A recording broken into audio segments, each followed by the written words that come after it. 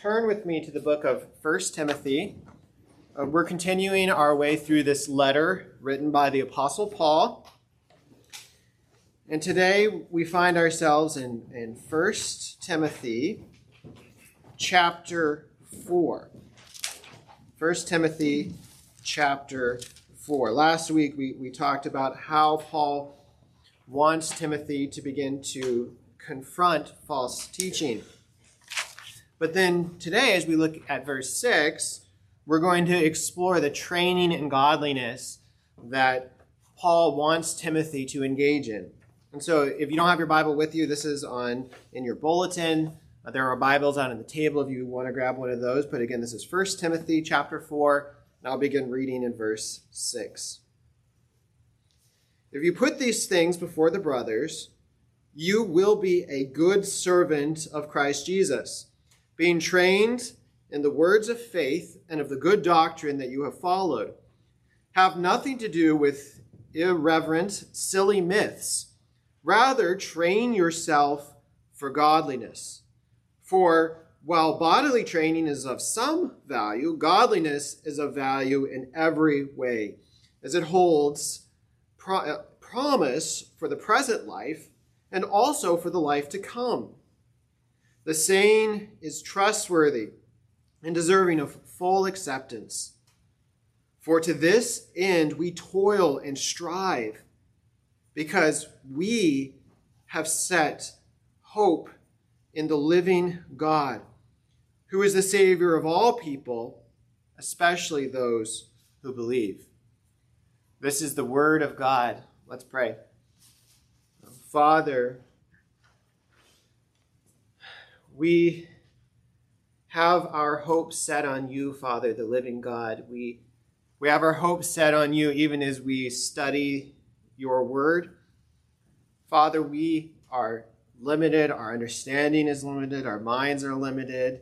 We are so prone to bring our own perspective, to want to import our ideas into your word. But Lord, we pray that we can export your ideas from your word, that we can see what you have here for us, that we would see its value, its relevance, its power, and that you would change us through your word that is living and active. And so we pray this in Jesus' name. Amen.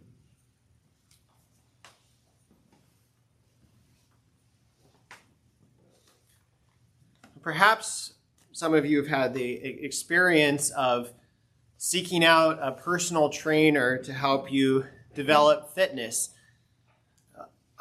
Through my wife, actually, I have a membership at Mainline Health and Fitness. She teaches Pilates there. Now she subs Pilates there. And Mainline has these health evaluations where you can meet with a personal trainer from time to time, just built into your membership. And it's an opportunity for them to kind of measure where you are in your fitness, and they check your flexibility and your strength. And then they help you set up a plan for training and for working out. And one of the last times that I met with one of the trainers, they said, "What are your fitness goals?" And it kind of stumped me a little bit because most of my fitness goals were negative in the sense of I don't want to waste away as I age. I don't want to have back pain. I want to stay basically healthy as I grow older in life. And so it wasn't some sort of ambitious, I want to run a marathon or climb a big mountain somewhere around the world.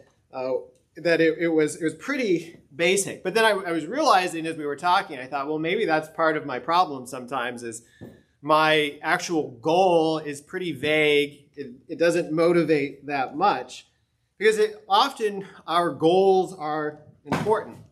And it's that way for working out, for physical fitness, but it's true spiritually as well as we think of spiritual fitness. And so the first question that we can ask then is, what is our spiritual goal in this life?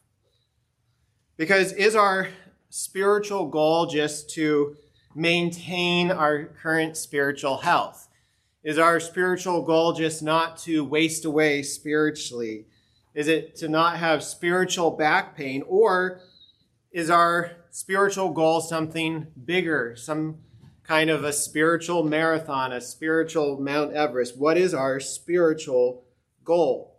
And as you look at our text, look at verse 6 in your Bible, Paul is offering this spiritual goal to Timothy, this goal that he wants him to pursue.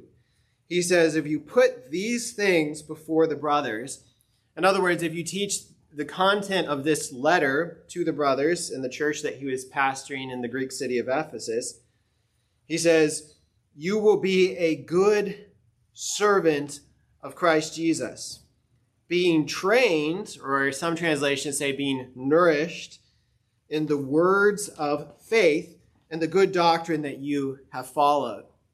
And so you could say that the essence then of his goal, the goal that Paul wants Timothy to pursue, is being a good servant of Christ Jesus. And of course for him, that means being a good minister of the gospel, because he was serving as a pastor. But we can think about that goal, to become a good servant. He wants him to be trained in the word of faith, to be nourished in the word of God that he had followed. And this should be our goal as well, that our goal should be to be good servants of Christ Jesus, to be people who are trained and nourished and strengthened in the word of God. And I mentioned to Sharon this morning in the text that as I was thinking about what does it look like, what does somebody look like who is nourished as a good servant of Christ Jesus, pursuing that goal? I mean, I think of Herb for sure as our late brother in Christ, as somebody who was just so faithful. And it was evident as somebody who had pastored a church for so long in Philadelphia that he was a person nourished in the word of God, trained in the good faith that he had followed. And it was so evident in the way that he loved, the way that he cared for people, the way that he would interact with people in his life, that he was somebody who ran the race set before him with endurance, looking to Christ as the author and perfecter of his faith, as we read in Hebrews chapter 12. And so that is the picture, to pursue this goal of being a good servant, to love God, to love his people, to love his church. And so the question is, do we want to pursue that goal as well? Do we want to be good servants? Do we want to run the race that is set before us? Do we want to be faithful? And if you do have that desire to be a good servant of Christ Jesus, then naturally it raises another question. So we were saying, what is the goal? The goal is to be a good servant of Christ Jesus. But then the next question we need to ask is, how do we go about pursuing that spiritual goal? How do we pursue this spiritual goal? Because we know that even when we think of fitness goals, it's easy to make fitness goals. They're important, but every January, countless people around the world make fitness goals for the next year that last about 2 weeks and then they fall away. That it's easy to have goals. But often then we don't know how to go about pursuing those goals.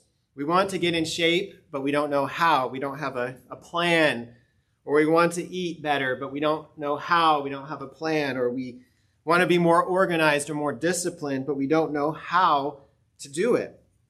And it's the same spiritually, that we may have the goal of being good servants of Christ Jesus, nourished and trained in the word of God, but then we don't know how to pursue those goals. And that's what Paul begins to show Timothy here in our text. And so as you look at verse 7 in your Bible, you see this first way that he wants him to be trained, that he wants him, we could say, to stop eating spiritual junk food. Look again there, verse 7. He says, have nothing to do with irreverent, silly myths. The NASB translates it like this: have nothing to do with worldly fables fit only for old women. Or the King James translates the original to reject profane and old wives' fables. The NLT says, do not waste time arguing over godless ideas and old wives' tales. And all of those capture the idea of what is being communicated in the original language here, that this is a a negative command from the Apostle Paul, that he's telling Timothy to stop taking in certain types of information that aren't going to be helpful in this pursuit of this spiritual goal. And of course, this is very similar to the pursuit of physical health goals as well. That when you go to that personal trainer at the gym, the first thing they may tell you is what not to do. Stop eating junk food. Stop eating so many carbs. Stop taking things into your body that will not help you as you try to lift weights or exercise or run more. That what you are taking into your body matters as you pursue this goal. And of course, it's the same spiritually as well, that what we take into our lives, into our hearts, matters as we try to pursue the goal of being good servants of Christ Jesus. And you say, well, what does this look like today? And I never missed an opportunity to pick on social media.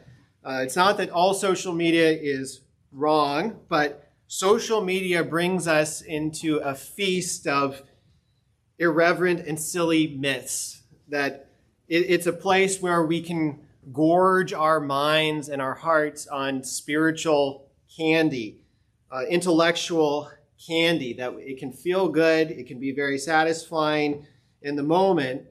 But if what we're doing is feeding on a regular diet of social media posts brought to you by impersonal algorithms, that eventually it will have dire consequences for your mind, for your heart, for your walk with the Lord.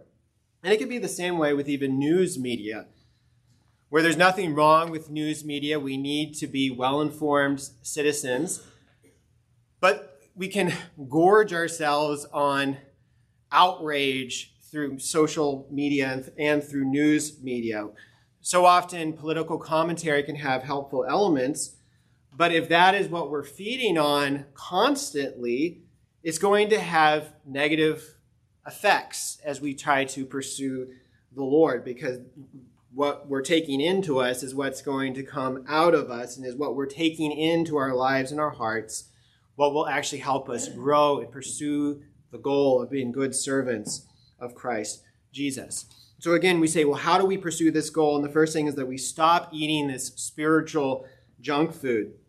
But then the second aspect of it, the second way that we pursue this, is that we begin a spiritual bodybuilding program. You could say a spiritual bodybuilding program. So look again at verse 7. Paul says, have nothing to do with irreverent, silly myths. So again, keep away from the spiritual junk food, from the conspiracy theories, from the false ideas, from the things that aren't going to benefit you. And he says, rather, train yourself for godliness. Begin this training program to bulk up spiritually, to be well-trained, well-nourished in the word of faith. And in theological language, this is what is called progressive sanctification. Because when we repent of our sins and trust in Jesus, we're declared righteous in the sight of God. We are brought from the kingdom of darkness into the kingdom of light, adopted into the family of God. But then it's not that we are perfected perfectly in our life immediately, that God begins this gradual work of growing us more and more into the image of Christ, of sanctifying us, of strengthening us. And God has given us what are called means of grace, or sometimes even theologians will call them means of sanctification. He's given us means of spiritual bodybuilding to strengthen our faith, to help us, in a sense we could say, work out spiritually so that we can grow stronger in our walk with the Lord. And you might say, well, what are some of those means of spiritual bodybuilding? And the first that we could mention is Sabbath keeping. I preached on the idea of the Sabbath a few years ago here at Hope. But, in the Ten Commandments, this summary of the moral law, the fourth commandment says that God set up this pattern of work and rest, that he says, work 6 days and rest on the seventh day. And that pattern, it says, is rooted in the order of creation itself, that God created the world in 6 days, rested on the seventh day, not because he needed rest himself, but because he was setting up a pattern for us. And so the idea is that in this regular pattern of work and rest, that we actually set aside time to not be engaged in our normal work, normal recreation, but actually to be worshiping the Lord together, to set aside time to studying, to grow in our knowledge of God. And of course, Christians have different views of the Sabbath. I'm sure there are many different views of this here. But we know that if you're trying to get more fit in your body, if you're trying to start a new habit of working out, that one of the first steps is what time are you going to block out in your schedule to actually pursue that goal? That if you have a goal of growing in physical strength, but you're not actually blocking out time to pursue that goal, it's not going to happen. And so quite often, I think, for believers, the first starting place of blocking out time to grow in our walk with the Lord is to say, I'm going to set aside one day out of 6, to pursue the other things that I have in life, but here's a day that I'm going to set aside to worship, to go to church, to hear the word preached, and trust that using this means will actually help me grow, to train myself in godliness. So that's the first, we could say, means of spiritual bodybuilding. But another one that flows out of that is the Word of God, the Scriptures. Because God has given us the Scriptures to strengthen us. That's why we'll see next week at the end of this chapter in 1 Timothy that Paul encourages Timothy to read the Word of God, to teach the Word of God, to study the Word of God. Because as we study the Word of God, it strengthens us spiritually. It helps us pursue the goal of being good servants of Christ Jesus. So that could mean reading the Bible through in a year. It could mean memorizing passages of Scripture. It could mean taking a passage and really honing in and reading it and studying it and praying through it and asking God to apply it to your life. But then especially it's the preaching of the Word, what we're doing right now.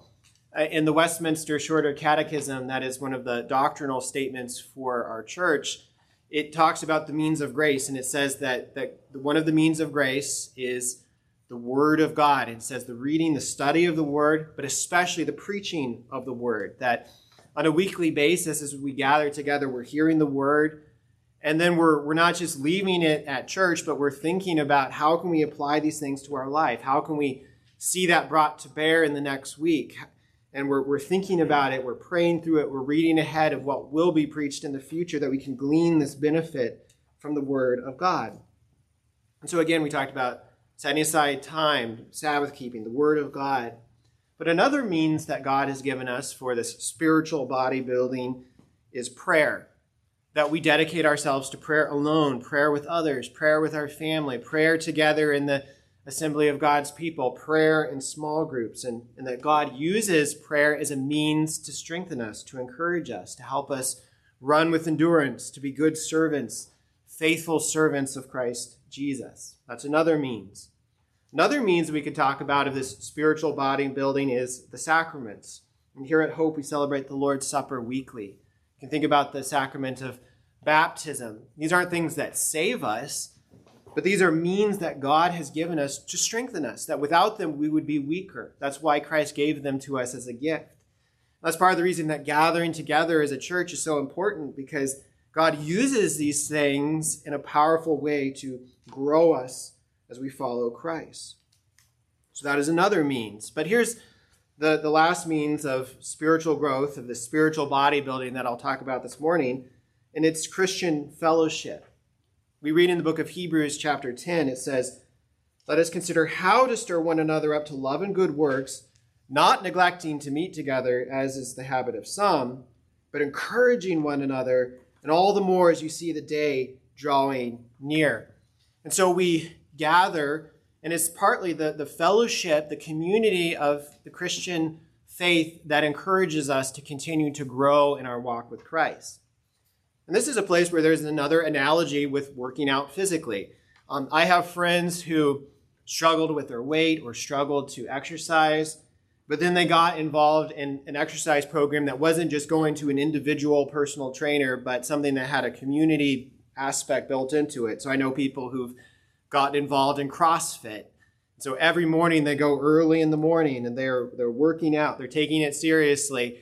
And when I talk to those people, it's not just the trainers that make a difference, but it's actually the people along with them, the people who are training with them that make a difference, because there is accountability. They're seeing what it looks like in others. They're seeing the struggles of others. They're being encouraged by others. Why weren't you here yesterday? How are you doing? It's similar in our pursuit of Christ as we're seeking to grow spiritually, that we need the fellowship of believers if we're going to grow.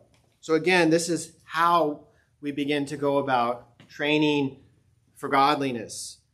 This is how we go about pursuing the goal of being good servants of Christ. But of course, if you've ever tried to grow in physical strength, we said it's easy to set goals. It's a little harder to set up a plan, but then it's hard ultimately to execute that plan. That as you start to try to work out, there'll be days that you're tired, that you don't want to get out of bed. And so we always face the question of how do you stay motivated to pursue that goal of physical exercise? And so people facing the question, why am I here? Why am I doing this? And the more clear somebody is on the why, the easier it will be to pursue that goal of training. And that's exactly what we see here spiritually. We can ask, why do we pursue this goal of being good servants of Christ? Paul tells us the reason in verse 8. Look there in your Bible. He says, because while bodily training is of some value, godliness is of value in every way, as it holds promise for the present life and also for the life to come. And so Paul is saying, yes, physical exercise is valuable. We're not Gnostics who deny the importance of the physical human body. He says it has some value to train your body physically. But he says that it's only for a limited duration. I mean, you know how that is, that if you've ever had a time in your life when you were really fit, it only takes a couple weeks, it feels like, of not exercising before you're back to where you were originally, that the effects fade very quickly.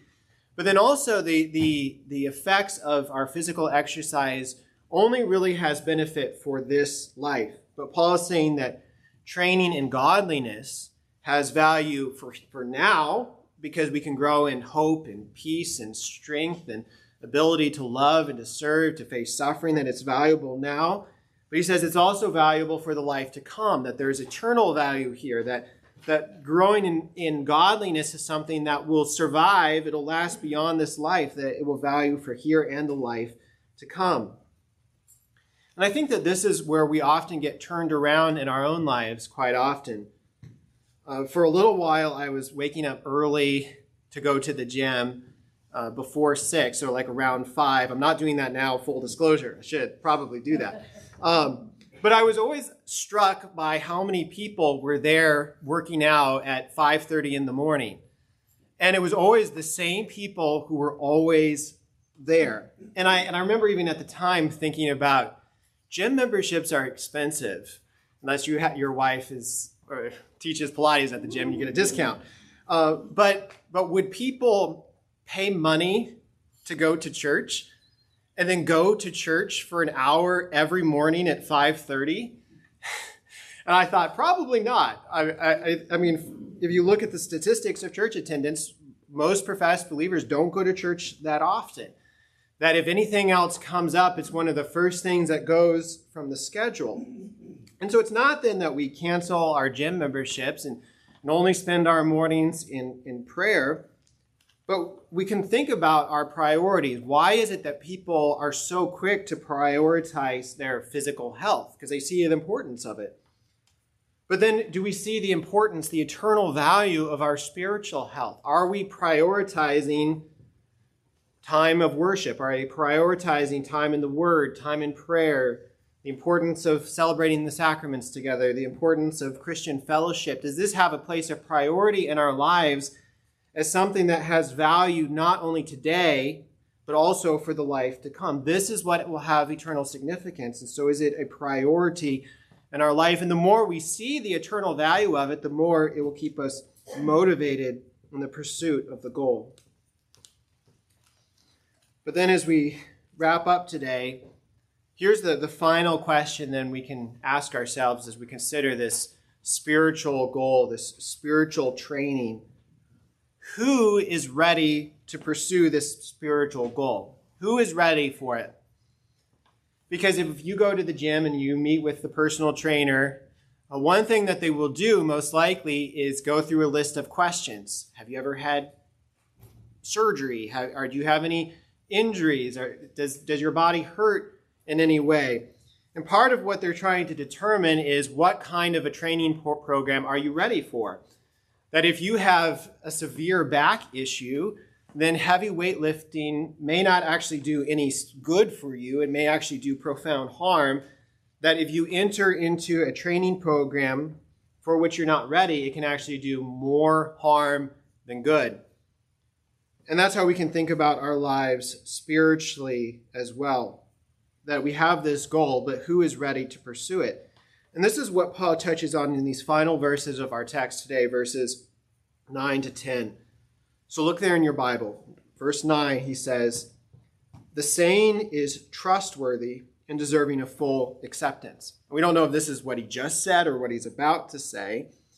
But then he says, "For to this end we toil and strive, because we have our hopes set on the living God, who is the Savior of all people, especially those who believe." Now, right off the bat, people say, well, is this teaching that all people are saved? Because it says he is the Savior of all people. Is this universal salvation, but then maybe a little bit more for people who believe? And what most of the commentaries will point out as you compare Scripture against Scripture is that I think what Paul is saying is he's saying that the living God is the Savior of all people. But then let's define that all people. Is that all people, of all people, namely all people who believe, all people who put their trust, that he is the Savior of those who trust in him, for any who will repent and trust in Jesus. And so what he's showing there is who can begin this spiritual training program. That if you are someone who has not put your trust in Jesus Christ, who has not set your hope on the living God, then what the Bible tells us is that to begin a program of spiritual training, to train yourself for godliness without that foundation, will be like lifting weights with a broken back. That it will actually be spiritually damaging, because what it will lead to is the heart of a Pharisee. It will lead to legalism. It will lead to self-righteousness. It'll lead to the place of either failing in achieving that goal, to the place where you get discouraged, or to thinking that you're succeeding in the way that you are arrogant and prideful and looking down on other people. That's what happens when we start with ourselves and our own strength and ability. But when our starting place is complete dependence, what it says here that we're striving, we're contending, we're engaged in the struggle. But he says, "For we have set our hope in the living God." That our hope is not in ourselves, that our hope is not in our own strength, our own ability, but we need a Savior. That we need a Savior who will rescue us from ourselves, who will rescue us from our sins, who will rescue those who turn to him in repentance and faith. That when we repent and trust in Jesus, we're declared righteous. We're adopted into the family of God. That we receive spiritual healing the moment we repent and trust in Christ. And what that does is it actually gets us in the starting place of spiritual health to begin the training program, to train ourselves for godliness, to train ourselves in something that has eternal value. That we don't do that in order to be accepted by God, but because we have this starting place of acceptance through Christ as our Savior, as the one who gave himself for us, that we can begin to work, to read our Bible, to gather together as a response to this great grace of the living God, our Savior, who loved us and gave himself for us. Let's pray.